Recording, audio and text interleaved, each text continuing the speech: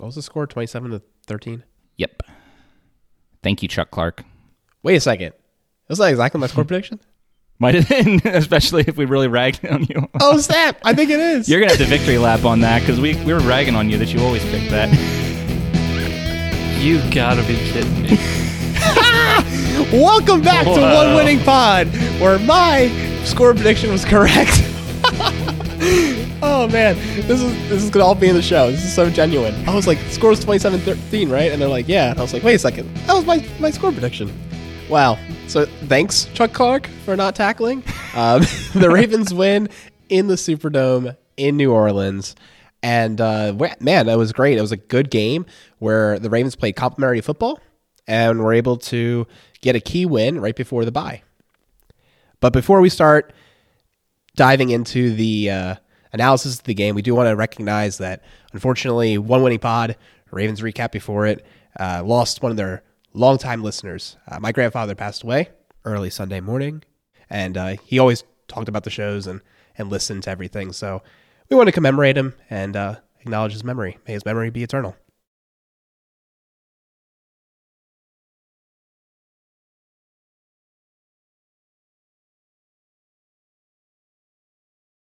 Do you want to go, Peter? I was trying to think what the requisite amount of silence was. I was going with 15 seconds. So. That's fine. Which, of course, Alec could add in if you want. I usually do 10 in the show. 10. Okay. Not that we have as many opportunities for this, but... Yeah. I mean, I felt, especially, everyone else we've done that for has been someone from the Ravens organization or something, pop culture that we have a great respect for. That's not Ravens related, but, still starts with the letter R. But, yeah, I mean, unfortunate, man, prayers to you and everyone in your family is affected by that. And obviously for your grandfather, first and foremost. I didn't meet him too many times in my life, but great guy to talk to. Really enjoyed talking about the Orioles resurgence when we picked up that furniture from his place for your new spot over the summer. Definitely was disappointed to hear that. But yeah, the Ravens, I can segue to this as best as I can. We in the flock had a great victory to celebrate here. The Ravens went on Monday Night Football to the Superdome. Tough place to play on the road. A Saints team that looked last week like maybe they were starting to figure things out, or maybe they were just playing the Raiders. And, they were just playing the Raiders. We found out this past weekend after Jacksonville came back and beat them. But yeah, this was a team that had a tough defense, had some playmakers on offense, and the Ravens, there was never a doubt who was going to win this game. They go into the bye week on a 3-game win streak, and even with the injuries that they've had, you're looking at the state that this team is in, at the fan base right now. I think this has got to be the most confident we've felt about the Ravens since probably going into the bye in 2020, if you think about it, because 2021, even when they were putting up all those points and winning games, those were all close games, and we were all wondering much longer could they go with the injuries on defense. So, yeah, this is a high right now for the fan base as far as I'm concerned, and we'll just have to see if they can continue to ride this wave of momentum that they're going into on the bye week. So I'm feeling in a good spot about this team. How about you guys? I told you guys. I was hoping this would be like what I imagined the Giants game was going to be, and that a team coming off a really, a great win the week before, and the Ravens are just a better team. And what do you know? It didn't happen with the Giants, but it happened with the Saints. Yeah, I think it was like the head coach. Was it Dennis Allen afterwards, or maybe it was like Andy Dalton or something? Had said like in the post game presser that the Raiders and the Ravens are basically like polar opposites. And yeah, I mean, it certainly showed it. Ravens were pretty much in control the entire game. Never really got to a point where the Saints were really making a comeback. Maybe there was like one drive in there, maybe, but watching it live, wasn't really worried. So yeah, it was a great win, especially one where so many injuries on offense. Andrews and Gus both out. So yeah, I mean, it was great to see, man. I've been waiting for a game like this. Honestly, most of the year. I guess you could say the Jets game was maybe kind of like this, but even in that game, I think it was a little bit closer than what the score indicated. This just felt like a really good win, a very solid win, a game that we needed to take away a victory from against a lesser opponent. Yeah, and I think when we're looking at this game, we might want to look at the offense first, because that was the bigger question going into this game. We found out before this kickoff, a few days before kickoff, that Rashad Bateman, unfortunately, is going to be out for the remainder of the season. So that's a big blow to the offense, obviously. There was question as to whether or not Gus and or Mark Andrews would suit up for this game. Both of them ended up staying on the sideline. Obviously, Dobbins is still making his way back from injury. So if you look at that, outside of Lamar Jackson, going into the season, those are the Ravens' top 4 playmakers that you're looking at there. Mark Andrews and Bateman, clearly the best pass catchers, and Edwards and Dobbins, your best ball carriers. So you look at that, and you're going on the road on Monday night against a defense that is maybe not among the league's best, but a very strong unit. And you had questions there like, is just Lamar Jackson going to be enough in this game? And he was. And if you look at it, it was really the Lamar Jackson show, plus Kenyon Drake. And really, I think when we're talking about all this offense, everything that went well, it starts with the play of the offensive line, who in this game we can nitpick, but overall they set the tone. And I think that was a big reason that allowed the Ravens offense to be as effective as it was, with so many key guys out. Yeah, Kenyon Drake was able to use the holes in front of him, get major positive yards, and compliments to the offensive line, Patrick Ricard, and to a lesser extent some of the tight ends. And also wide receivers. Everyone was blocking and contributing their part to enable these big run plays. I remember seeing Duvernay. Didn't have many catches, but he had a nice, really good block on a third down play that let Lamar get the first down. And we saw Ricard just bullying people. And I want to give a shout out to him, because I remember saying earlier in the season he wasn't having that level of effectiveness, and I was worried that he wasn't helping the overall offensive scheme. But now that his effectiveness is through the roof, this is exactly what we needed. He's kind of playing a 2019 Nick Boyle role in this offense and just bullying people. So really a great progression from him, and the overall run game, where I feel like if we had this level of blocking, this is like the fanfic, we'll never know, this level of blocking with the geriatric running backs of last year, how good would the running game been? Even though it doesn't feel like it's a whole new line, it really is. I don't know. It's 3 new people, so I guess it should feel like more of a whole new line, but some of it feels, I don't know.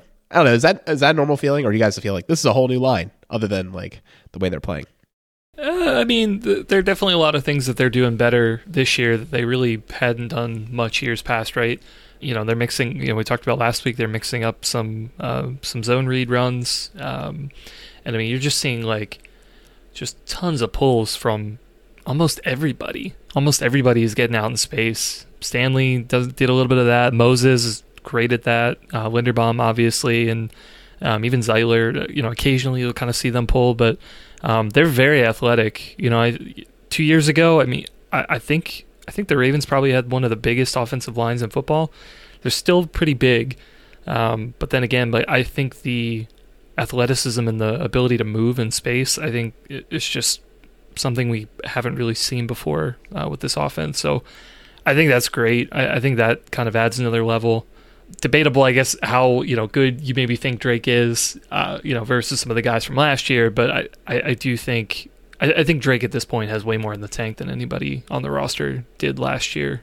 So I think there is that. But yeah, regardless, I agree with you guys. I had a great game overall. Just like I said, the first drive, I think maybe they struggled a little bit with the Saints. They were playing pretty well. Making some good tackles and kind of keeping a run short. But as the game wore on, they just had their way with them, and the runs kept getting bigger, taking off bigger chunks. They really couldn't stop it.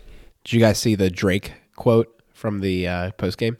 I haven't watched it yet, no. I missed it. Oh, it was something along the lines of the human body can only take so much punishing or something like that. It was total Bane vibes. What will break first, their body or their minds? whatever the quote was.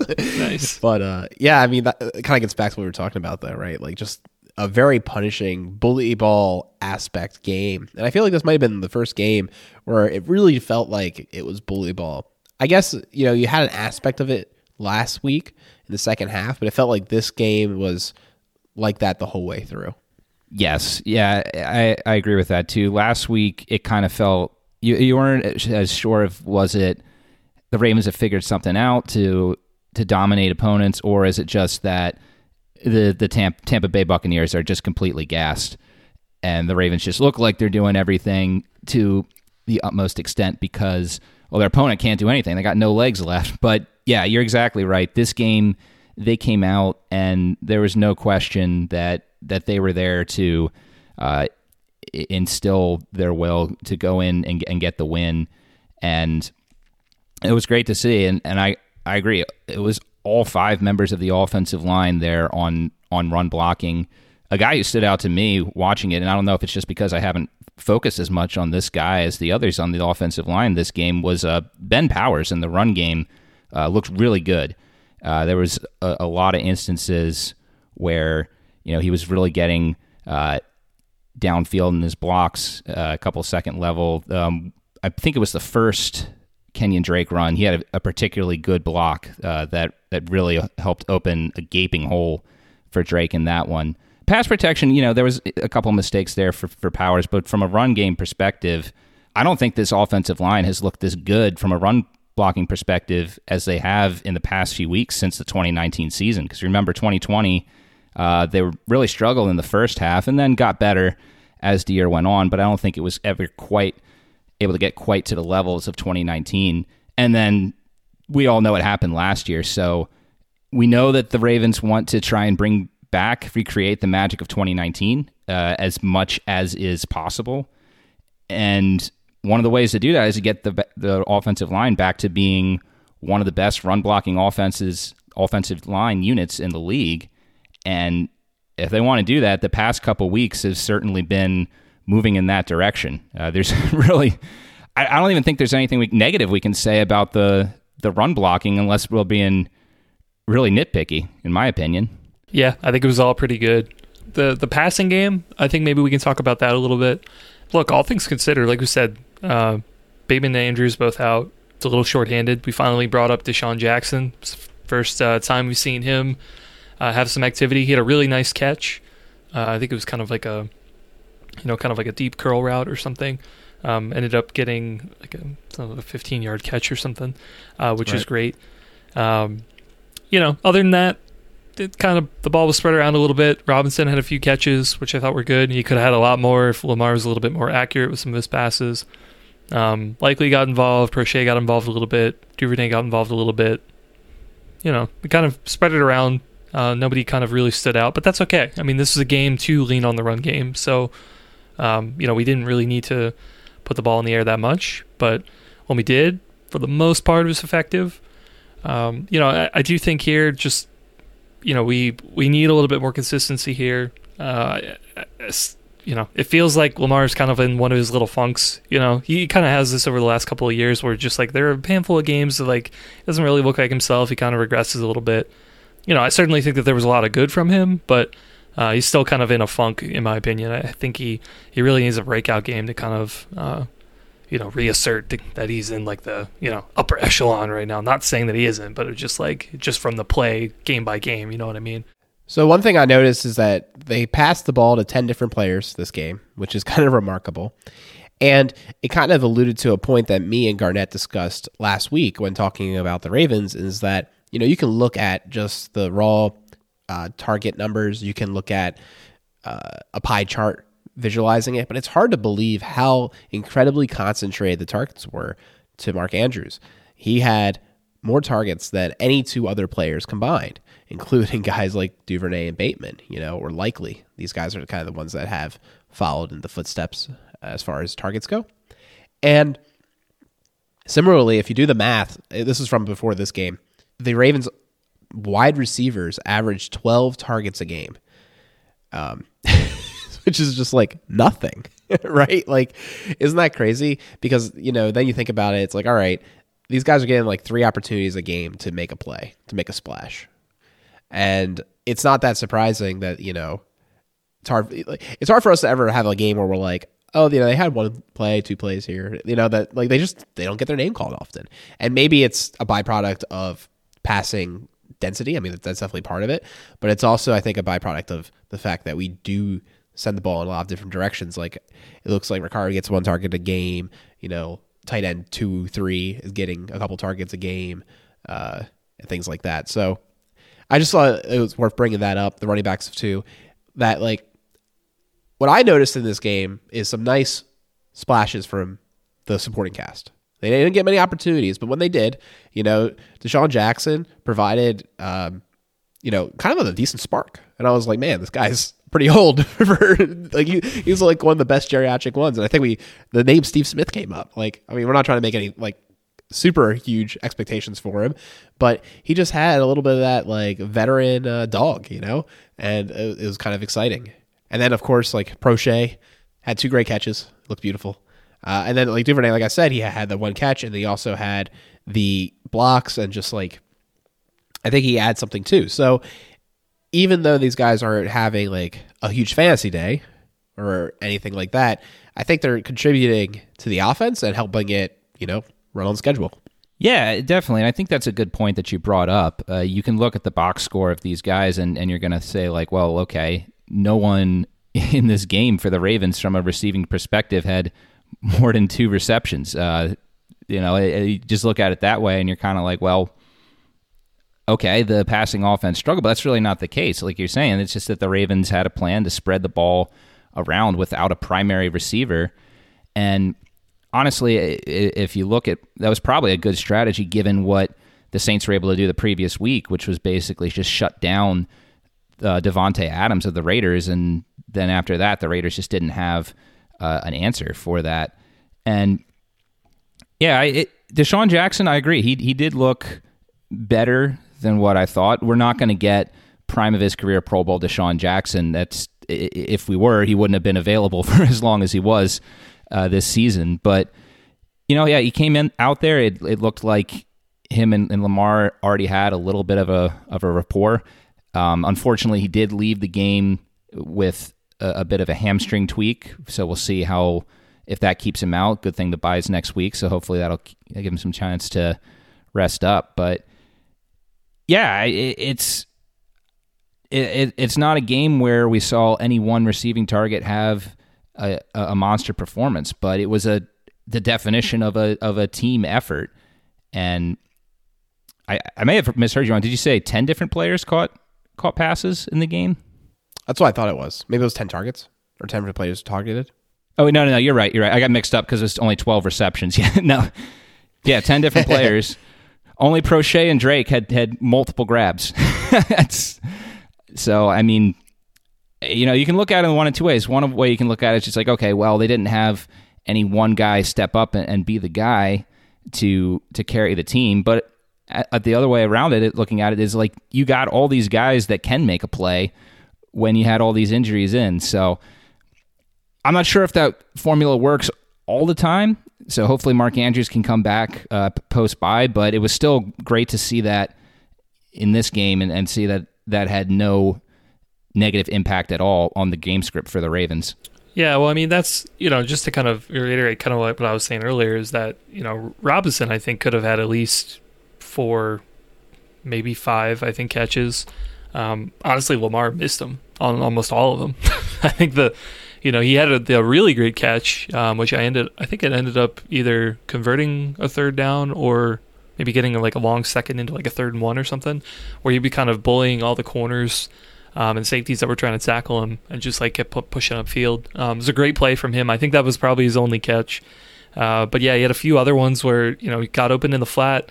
Just the ball a little bit behind him. I think he had one, he was deep down the left sideline that was missed there, and then, could have had a potential touchdown as well and other drives. So, I think, yeah, I mean, just to set expectations here, right? That it's not that the guys aren't stepping up. Like, they certainly can. It's not that they're necessarily unproven. I think, there are some things on the passing offense that still need to click. And, back to what you guys are saying, like that was the big downside for 2019 is with so few targets and attempts, right?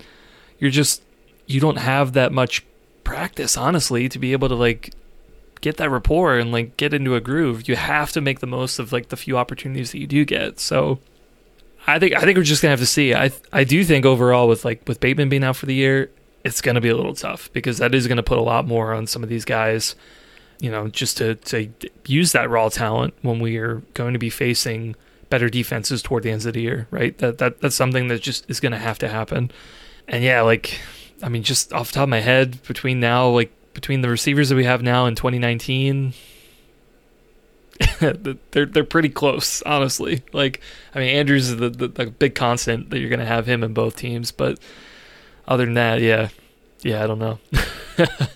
I don't know. Maybe that's a conversation for another time as well. But you know, as far as like, you know, how the Ravens want to construct this offensive roster, but I think regardless, you know, what you guys are saying, right? They spread the ball out a good bit, which is great. Guys are stepping up. We just need to keep iterating. Like Lamar said, you just got to keep grinding, keep getting better. You know. Yeah, I mean, since we are getting into the bye week now, I think this is a great time to talk about that and how this receiving group might look going forward. And I am glad you keep harping back to Robinson, because we saw last week he stepped up, he had some more catches, and he had an opportunity for a bigger game this past week. I'm really interested to see how he comes out of the bye. It seems like he's starting to find a little more of a space for himself in this offense. The first 5 weeks of the season, he had one game where he had more than 3 targets. That was week 1 against the Jets. The past 3 weeks, 5 targets, 8 targets, 4 targets. It looks like they're starting to try and get him more involved. Yes, part of that is because of the injury to Bateman, obviously, but it seems like he's on the cusp of becoming a bigger tool in this offense. How big of his role will be, I don't know. I don't foresee him having, you know, the stat line that he had in that last preseason game in the regular season regularly. Maybe he'll have one of those games, you know, like maybe like against Jacksonville or against the Panthers in the back half of the schedule. But yeah, maybe he's a guy who catches a deep ball every now and again. He's got the height to be a red zone threat if him and Lamar can get that timing.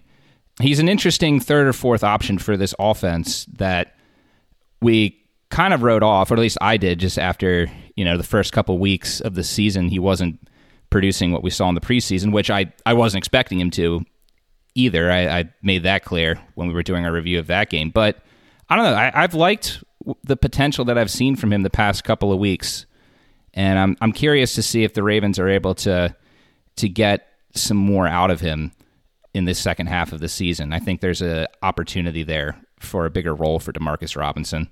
Yeah, I totally agree. Honestly, like I think that'd be perfect, man. If you just catch, you know, a couple targets on some deep routes would be great. He's also like proven he can do some stuff underneath too, right? He can do a couple of dig routes or slants or something. And if he gets a little bit of space, I think he can make guys miss. He also, like, you know, is, as long as he's not super overpowered by somebody a lot larger, a lot stronger than him, I think he can get some of that yak, even if he is in traffic. But honestly, like, I think the key for me is to try and keep him as our, I guess our Y, an outside receiver, so that Duvernay doesn't have to play that all the time. Duvernay is another weapon, but I do think that he has a unique set of skills that are probably more predicated to more drawn up plays specifically for him.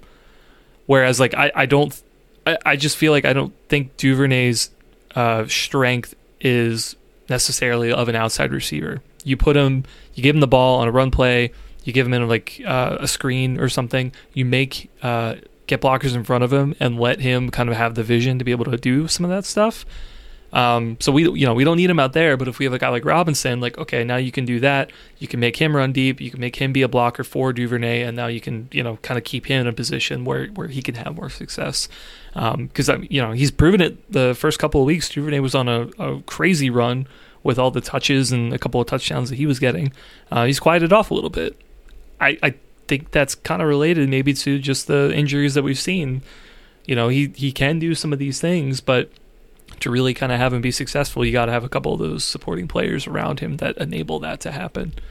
Well, I do think one other thing I want to hit on with the offense before we go to talk about the defense is just to circle back. We did hint a little bit about Kenyon Drake's performance, but just again to show, to highlight how he's been, this is a guy that wasn't even supposed to be on the Ravens roster. The Raiders cut him for reasons I can't remember, and with the Ravens obviously signed him as security. We already had Mike Davis here, and Justice Hill was ready to go in the start of the season.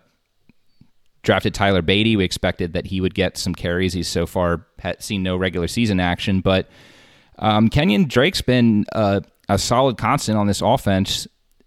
Sure, not every game he's having big plays, but Dobbins, Gus, and Justice just in and out of the lineup. We've still had Drake here, and he's been more effective than any of the vets last year. Freeman, Bell, Murray were just a good move by the Ravens. Not a guy who's overpowering, like we're saying, or replacing the production that we're going to get from those guys when they are healthy, but just a steady hand that's helped keep this offense on track. Part of that's been the offensive line, but also Drake's been doing pretty well himself. So hopefully that he can continue to be that consistent hand when the injuries are unfortunately happening. But it's a critical move in the off and right before the season, and it's definitely helped the offense so far. I think one crazy sequence I'd like to point out was, while Mike Davis didn't get many snaps, and I still wonder why he might be in there. I guess the reason why is his pass pro. Bro lit somebody up and then caught the pass in the flat in his limited action. And I do remember that play. Yeah, that was great. it was kind of like one of those, like, I'm only going to give an opportunity. I'm making the most of it.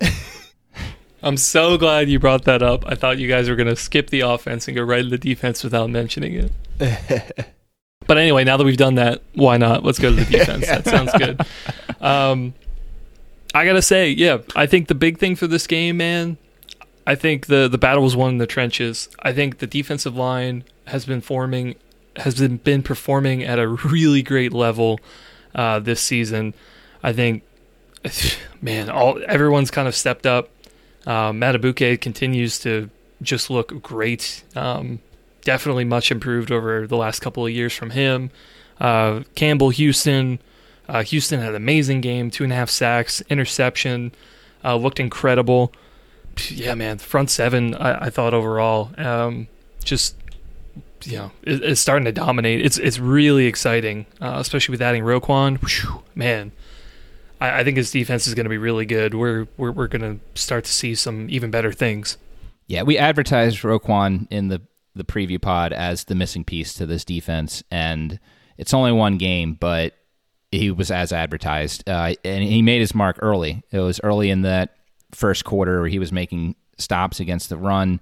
He was all over the field in the game. Just a great first debut for him.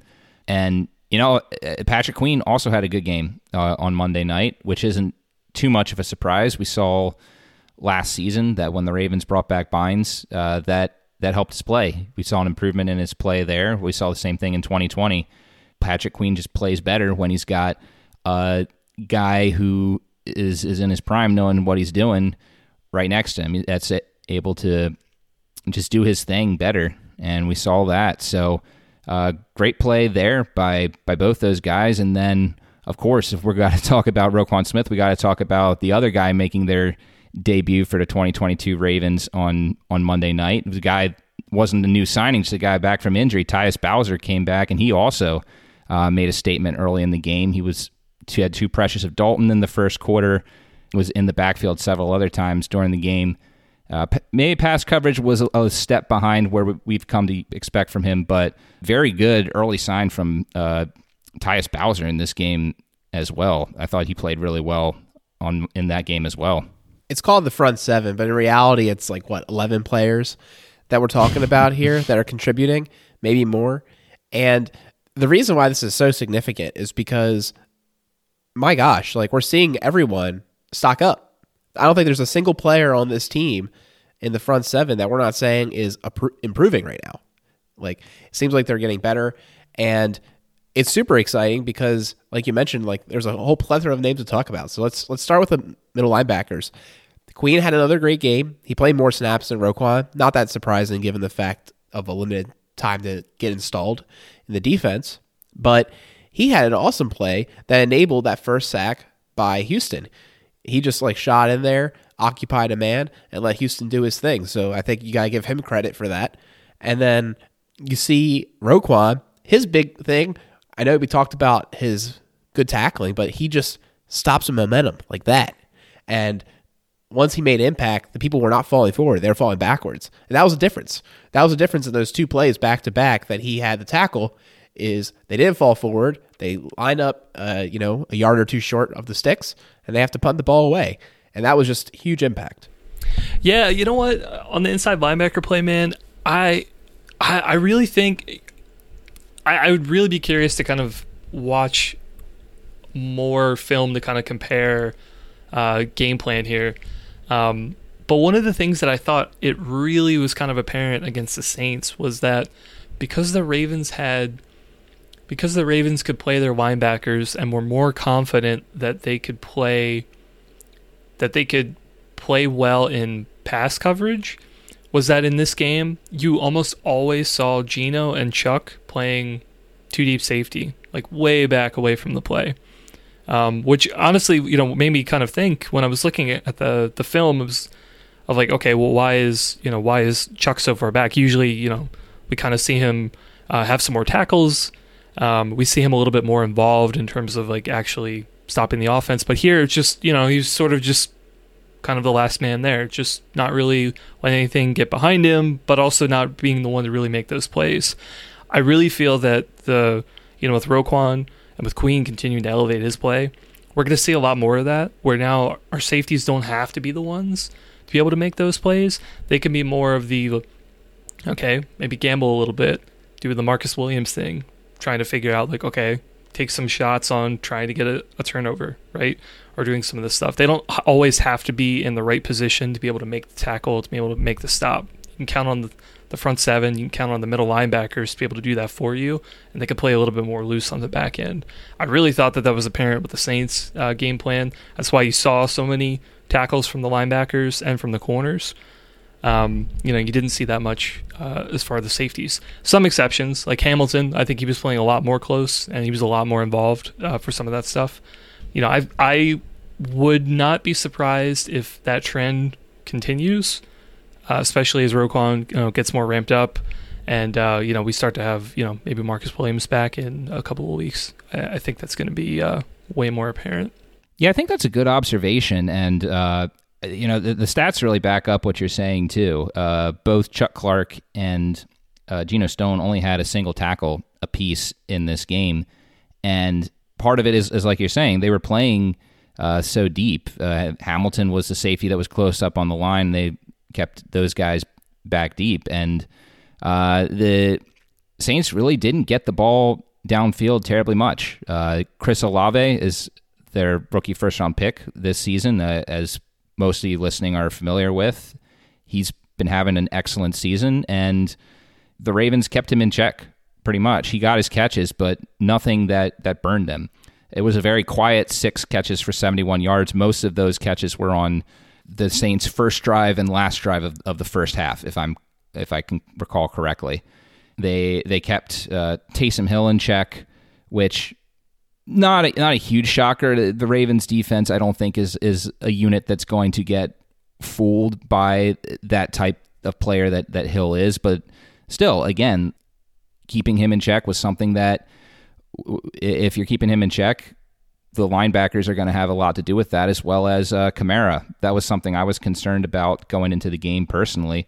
We saw what Kamara did last week to the Raiders, and in the post game, the Saints pointed out that they felt they had a good matchup against the Raiders linebackers, and we've seen this year that without Roquan, we've had some issues in coverage with interior linebackers. The Saints weren't able to get him going in the receiving game. So part of it may have just been having to do with the Saints. They have weapons that can beat you, but they're not an offense like the Bills or the Chiefs or the Bengals that have multiple guys where it's like, okay, if you shut down Chase and Higgins, you still got to worry about Boyd and Mixon or something along those lines. So it did make it, I think, a little easier for it being the first game when you're putting in Roquan and seeing what the unit can do with him, seeing what plays he's ready for with the unit.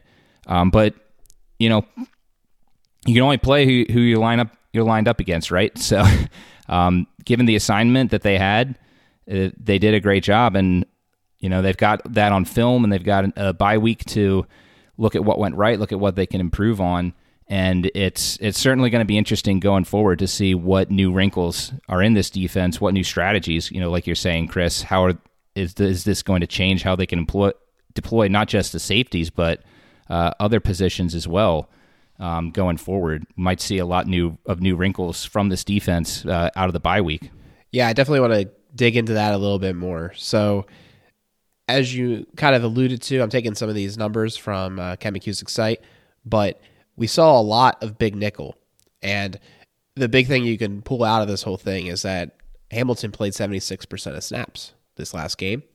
And that was, I think, his biggest number to date. And also his most impact with the interception that was overturned due to baloney. I'll use Lamar's word of the day. Baloney. And Lamar's word of the day is baloney. Sorry, I've been watching a lot of Sesame Street with my kid. That's what it sounded like right there. No, I know. I appreciated it. But yeah, we saw this big nickel. It was extremely effective. 15 plays, 55 yards for 3.7 yards per play. And we also saw rush nickel, which I think is what me and Chris thought was the race car, which is 3 outside linebacker and 2 inside linebackers. Because we think that generated 2 of the sack plays. And we thought that was race car packages, but it guess technically was rush nickel. Another beautiful package, right? And we just see McDonald having a lot of fun with his confidence and coverage in the back end and the versatility of the players that we have. I also think the big thing we noticed too, part of it was game flow, so you can't extrapolate too much, but they did have confidence having Roquan out on an island. He was the only linebacker out there a couple times, and similarly, they had it with Queen. They both. I think they actually both participated in snaps like that. So I just think we're going to see a level of creativity out of this defense and package personnels, particularly if the offense again plays complementary football, allows them to do some of this stuff. That will be super exciting. I think one of the last things I want to say in this little piece is that the offense had a down drive, and I thought that was the drive that could be the nail in the coffin. And I said the defense needs to come up big, and they had those sacks to trigger 3 and out. And I was like, boom, there you go, complementary football. So, yeah, I mean, I just like the way each side of the team's lifting each other up right now. Yeah, for sure. It's great. Another kind of on the packages, one, I think there were a couple plays for this, but the most apparent to me, I think, were the one drive the Saints were driving into the red zone, and then I think we forced them to a field goal. I think it might have been the second field goal that they got. I guess it was big nickel, but it was aligned in such that it almost looked like a 4 safety look because they moved Brandon Stevens as sort of like the free safety in the middle, and then they would have Geno and Chuck on either side. So it was kind of like 3 safeties back, but then they also have Hamilton underneath. And I think they ran that twice in a row, if I recall. That's pretty interesting. I feel like we wouldn't see that very often. Obviously Stevens can play safety. He did a little bit of that last year, but he's more of a man corner this year. But I thought that was pretty neat. Something that we kind of at least I hadn't seen before, and it seemed to work pretty well. Yeah, that was alluded to as a standard dime, where you just assume Hamilton as a cornerback in his nomenclature, and also like you said, 11 plays, 63 yards, 5.7 yards per play. And it was used 8 of the first 9 plays on the last drive. That was what, they ended up getting the field goal. So great memory, Chris. Yeah. Man. Well, if we're talking about the defense, we certainly can't gloss over the game that Justin Houston had. Not just the game that he had, but the year that this guy is having right now in his age 33 season. Very inspiring for us, as we're not as far away from that as we would like to think. What's incredible here is not only is this guy had at least one sack in every game that he's played this year. He is second in the league right now between Matt Judon is leading the league in sacks with 11.5, and Justin Houston is tied at 8.5 with a few other players, including also former Raven and former almost Raven again, Zadarius Smith. But what was fascinating to me with the huge defensive culture that the Ravens have had, Justin Houston had became the first player in Ravens history to have 3 games strung together with multiple sacks. That's just incredible given all the defensive names that have played for this team, and also for him to be doing it at this year, and especially last year. He made some plays, but certainly wasn't looking anywhere as spry or as a force as he is this year. So Justin Houston just having a year none of us were expecting, and he was one of the best players on the defensive field last night, one of the best defensive players on the field, period, last game. Yeah, you can't gloss over it. He's having the biggest impact of all of our edge rushers as far as, dominating in the limited snaps he's getting, so to speak, or benefiting from the fact that he's not playing as many snaps. And yeah, it's crazy. In his press conference, he alluded to the fact that he considered retiring. And I think that was somewhat news. It wasn't terribly surprising, but he never really, I guess, publicly acknowledged it. And he's saying that he doesn't even know what he's doing out there half the time. He just is succeeding and is trusting God and all this good stuff. And it is a beautiful thing to watch. Fountain of youth. Him and Campbell have been, drinking from it. Something's going on at the castle, and it's a beautiful thing. Like, I think he had a great game, and I think Campbell also had one of the best games. Maybe that infection was there longer than we knew. And, got to clear it up. I don't even know, but it wasn't even like he was playing poorly before. I felt like he had a little bit extra spring in his step. Yeah, I mean, he had the pass deflection, some pretty good pressures. I don't have the stats in front of me, but I'm sure he had a few pressures that were probably tallied. It's amazing for me, too. We're talking about how Houston has limited snaps. Campbell, does, but also, doesn't. He still plays a good bit on defensive snaps, but he also, it's just amazing looking at, all the special team snaps that he gets, too. He's on the field goal blocking, he's on punt blocking, he's just out there all the time. It's just crazy. He's still continuing to play at a high level, and one of the things that kind of blew my mind too was that he is the oldest starting defensive player in the league, in the entire league, and just the fact that he's playing at such a high level and still having a good bit of snaps in all phases of the game. That's incredible. I might have been remembering incorrectly what they said on the broadcast, but I thought the wording they used was that he's the oldest player to take a defensive snap in the NFL this season. So not just, not only is he starting at his age, but apparently there's no other defensive player older than him currently, who's seen the field this year. That seems a little hard to believe because, 36 is clearly up there for a defensive guy, but I don't know. That's what That's how I interpreted what they said, but you'd have to go either back. way. Yeah, the closest people I can think of are maybe be Patrick Peterson and J.J. Watt. They were drafted in 2011, but Campbell was drafted 3 years earlier. So I don't know if there's anybody. I'll have to look and see if there's anybody drafted in 2009 or 2010. J.J. Watt is also 33. Yeah, so either way, regardless of whether or not he is or is not the oldest, he's certainly one of and is still playing at a high level. So excellent free agent signing by the Ravens there. This is now the third year they're getting out of this guy, and that's something, especially when we look at other free agent signings that the Ravens have had recently of veteran guys, and you're not usually getting that, as we know. That's not going to surprise anyone. So it's always great to see that, regardless of whether or not this is Campbell's last year or not. The Ravens have gotten excellent value out of that signing. And not just from a playing standpoint, we know from a leadership too. He's been a great leader for the Ravens defense as well. So excellent there, and he's meshing very well with the young guys on that line. Who, man, you had so many defensive linemen in this game get pass deflections. You had Campbell there, Matabike got in there, and Urban. And Urban, of course. I'm going to forget Urban, the one that knocked into Houston's hand for the interception. It was a volleyball team there. They were playing volleyball out there. Yeah, going into the bye, it's super encouraging to see this defense really starting to click.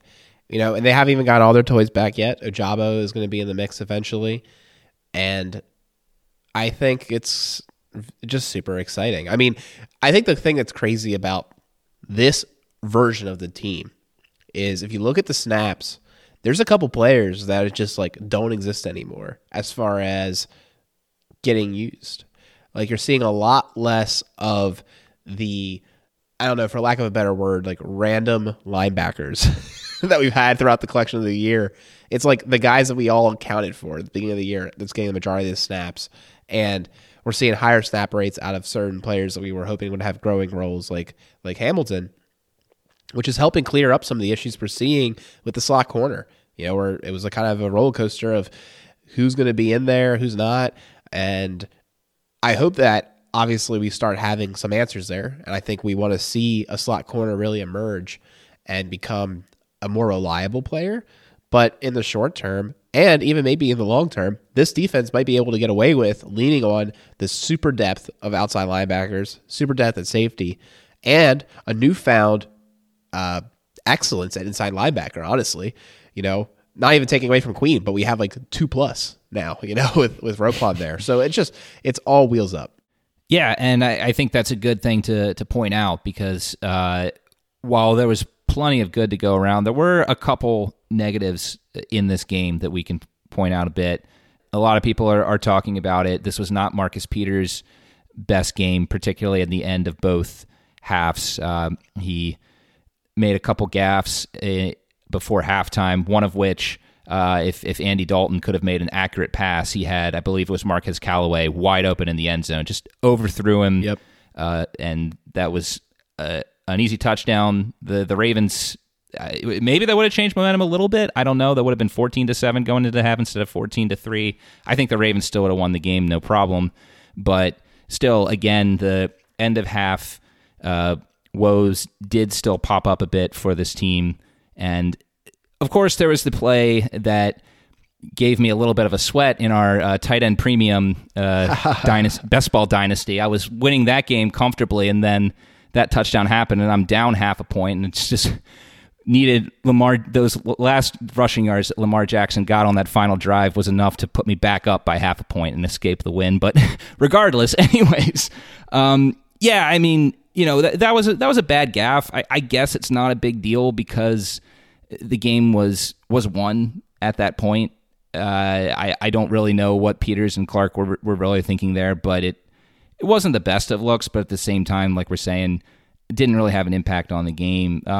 Peters, to his credit, I think he has made some good plays this year, but he's also had some opportunities, particularly in the Dolphins game we all know, and then some other instances against the Bengals and the Browns this year where he's given up some plays that generally we wouldn't see him do in the past. So he doesn't seem like he's 100% right. A lot of people are saying that. It's possible. I'm not a medical expert when it comes to that, but hopefully the bye is coming at a good time for him and we can see him come back to the all-pro self that he's at, because while Marlon Humphrey's come back and been absolutely shut down, outside of that, obviously we've had the injury to Kyle Fuller. Pepe and Armour Davis have shown flashes but aren't quite where we need them to be yet. And we've had Stevens play some corner, but having a full-strength Marcus Peters, if we're really trying to be greedy with this defense, would just be icing on the cake. And hopefully Peters can continue to work through his injury and work back to the guy we all know he can be, because he's obviously such a huge difference maker and turnover machine when he's able to. Yeah, physically, I have no idea. I feel like the mentally, I think it's like, I don't know. It's just like there are a couple gambles of just, is he running a post? Nah, he's running a corner route. Just like not kind of, I don't know, not making the right decisions. But I mean, again, like, I guess on those sort of things, like maybe it is a physical thing of just, being able to react split second that he's going one way or the other. I don't know, but yeah, there's been a few things like that where I just felt like the decision making like hasn't been quite there. Obviously 2019, that was something where we'd look and say like, like, oh, Peters, he's so smart. He has safety help behind him, and that's why he did the gamble and it was so smart. We just like haven't seen that level this year. It's just like, oh, but Peters, why didn't you like go on that route instead of that route? It's just, I don't. For what it's worth, I don't blame him on the touchdown at the end with the tight end. Like, it's just a weird play. It's just a weird play. If anything, Clark, I just wanted Clark to put a hand on him to just make sure that everything was cool. But I don't know. That was a little weird. But yeah, But other than that, yeah, I think earlier in the game, I think he had at least 2 corner routes kind of completed on him that weren't great. I don't know. Yeah, I hope that whatever it is, man, they can get back, because just the last couple of weeks, I feel like he's had a couple of just head scratching moments. Fortunately, none this game, but the last couple of games, a couple of holding calls and pass interference. I'm like, I know that's somewhat expected with this defense, but also like it really sucks having that like on a third down where you're expecting to get off the field. But yeah, we'll see. Look, man, we've had a lot of worse corners out here. Like Marcus Peters is nowhere near the bottom of that list, so I'm not like that worried. But yeah, it would be nice if he was back to his All-Pro self too. My hope is that it's mental lapses. My fear is that, like you said, Chris, I think it probably is a physical thing more than anything. I just have a feeling that he's gambling and unable to recover quite like he once did, and it's making his gambles more costly. And it's going to be hard to teach an old dog new tricks when it comes to his go no go of gambling. And I'm wondering if he's going to fall off. I hope not. I hope this is like all speculation, but I'm curious if his fall off will be more severe than other elite older players because of it. Because his elite skill was a mental thing that leveraged physical ability. Just a thought. Yeah. I hope I'm wrong. I hope that's not what it is. Because I really want him to come back from this injury and just dominate. And it's poor timing. The injury's right at that place where the cliff might be anyways. You hate to blame it on the injury. Or you hate to lose one last good year, so to speak, from him. So I'm hoping he's able to come back. That would be awesome. He looked like at the beginning of the year. Do you want to go into MVPs? I think so. All right. So here's the thing. We're gonna have some sort of poll or conversation we want to start on Twitter about this next player. I've been calling him Hammy, which has a negative connotation, I know. So maybe we need to workshop this. Chris mentioned last night K.Ham. Obviously, these are both names coming from the musical Hamilton. And I feel like we have to come up with some nickname for Hamilton, as he's going to be a big player on this team for hopefully a long time. And yeah, so send in your ideas. You can tweet at us. We'll have a tweet later in the week, I'm sure. But start thinking about it. Start thinking about nicknames for Hamilton. And but yeah, he's my MVP this game. Should have had his first career interception, but it was overturned for the Bloney word of the day call. And he also just contributed in a couple, key plays. He was out there for 76%, so there was a lot of good plays that he was around for. And I thought his tackling was solid, which is a big win too. So congrats to him being able to earn a spot in most packages, like Harbs alluded to during the presser. Nice. I'll go ahead and give mine. I'm going to give mine to Kenyon Drake. I think Houston would have been an obvious one, but I wanted to pick Drake because I was probably sure that Peter wasn't going to go to Drake. But yeah, I mean, he's, like we said earlier, he's been looking incredible. There's a couple of games that we've had from him, the multi-touchdown, many yards, just kind of taking over games. For a guy who's, once Dobbins and Edwards are back, is going to be projected to be the third running back, like, that's incredible. Like, he's playing an incredible level for a third running back. Honestly, maybe even fourth because we have Hill. So it's way better than anything we had last year. He's balling. It's great to see. Excellent. I love it. Yeah, there's so many we can give out, and as a result, I have to give out co-MVPs because I just can't pick. I just can't pick one He's player. So greedy. I've left. The obvious one is Justin Houston. Obviously, he got the big sexy stats. He got the 2.5 sacks. He got the 1 interception. He had a great game, but I think we also got to give it to Marlon Humphrey. led the team in tackles, had that sack that forced that second field goal. I mean, honestly, it was a team sack because when you're overloading with that many players and you just overwhelm the line, it's just whoever gets to the quarterback first is going to get the sack. But again, in coverage, Marlon Humphrey has just come back from his injury last year and from just having to do too much in a beat-up secondary last year and just has come back as his all-pro self. He's been a huge reason why this defense has been able to right the ship from their shaky start at the beginning of the season. Both those guys, Houston and Humphrey, among many, many deserving names from last night's game, and those are just the two that it's going to come down to for me this week. Well, that was a lot of fun, guys. Thanks for listening to the show. It was exciting as always. As far as our schedule, since this week is the bye, I think we're going to come out with an episode of the NFL picks on our YouTube channel.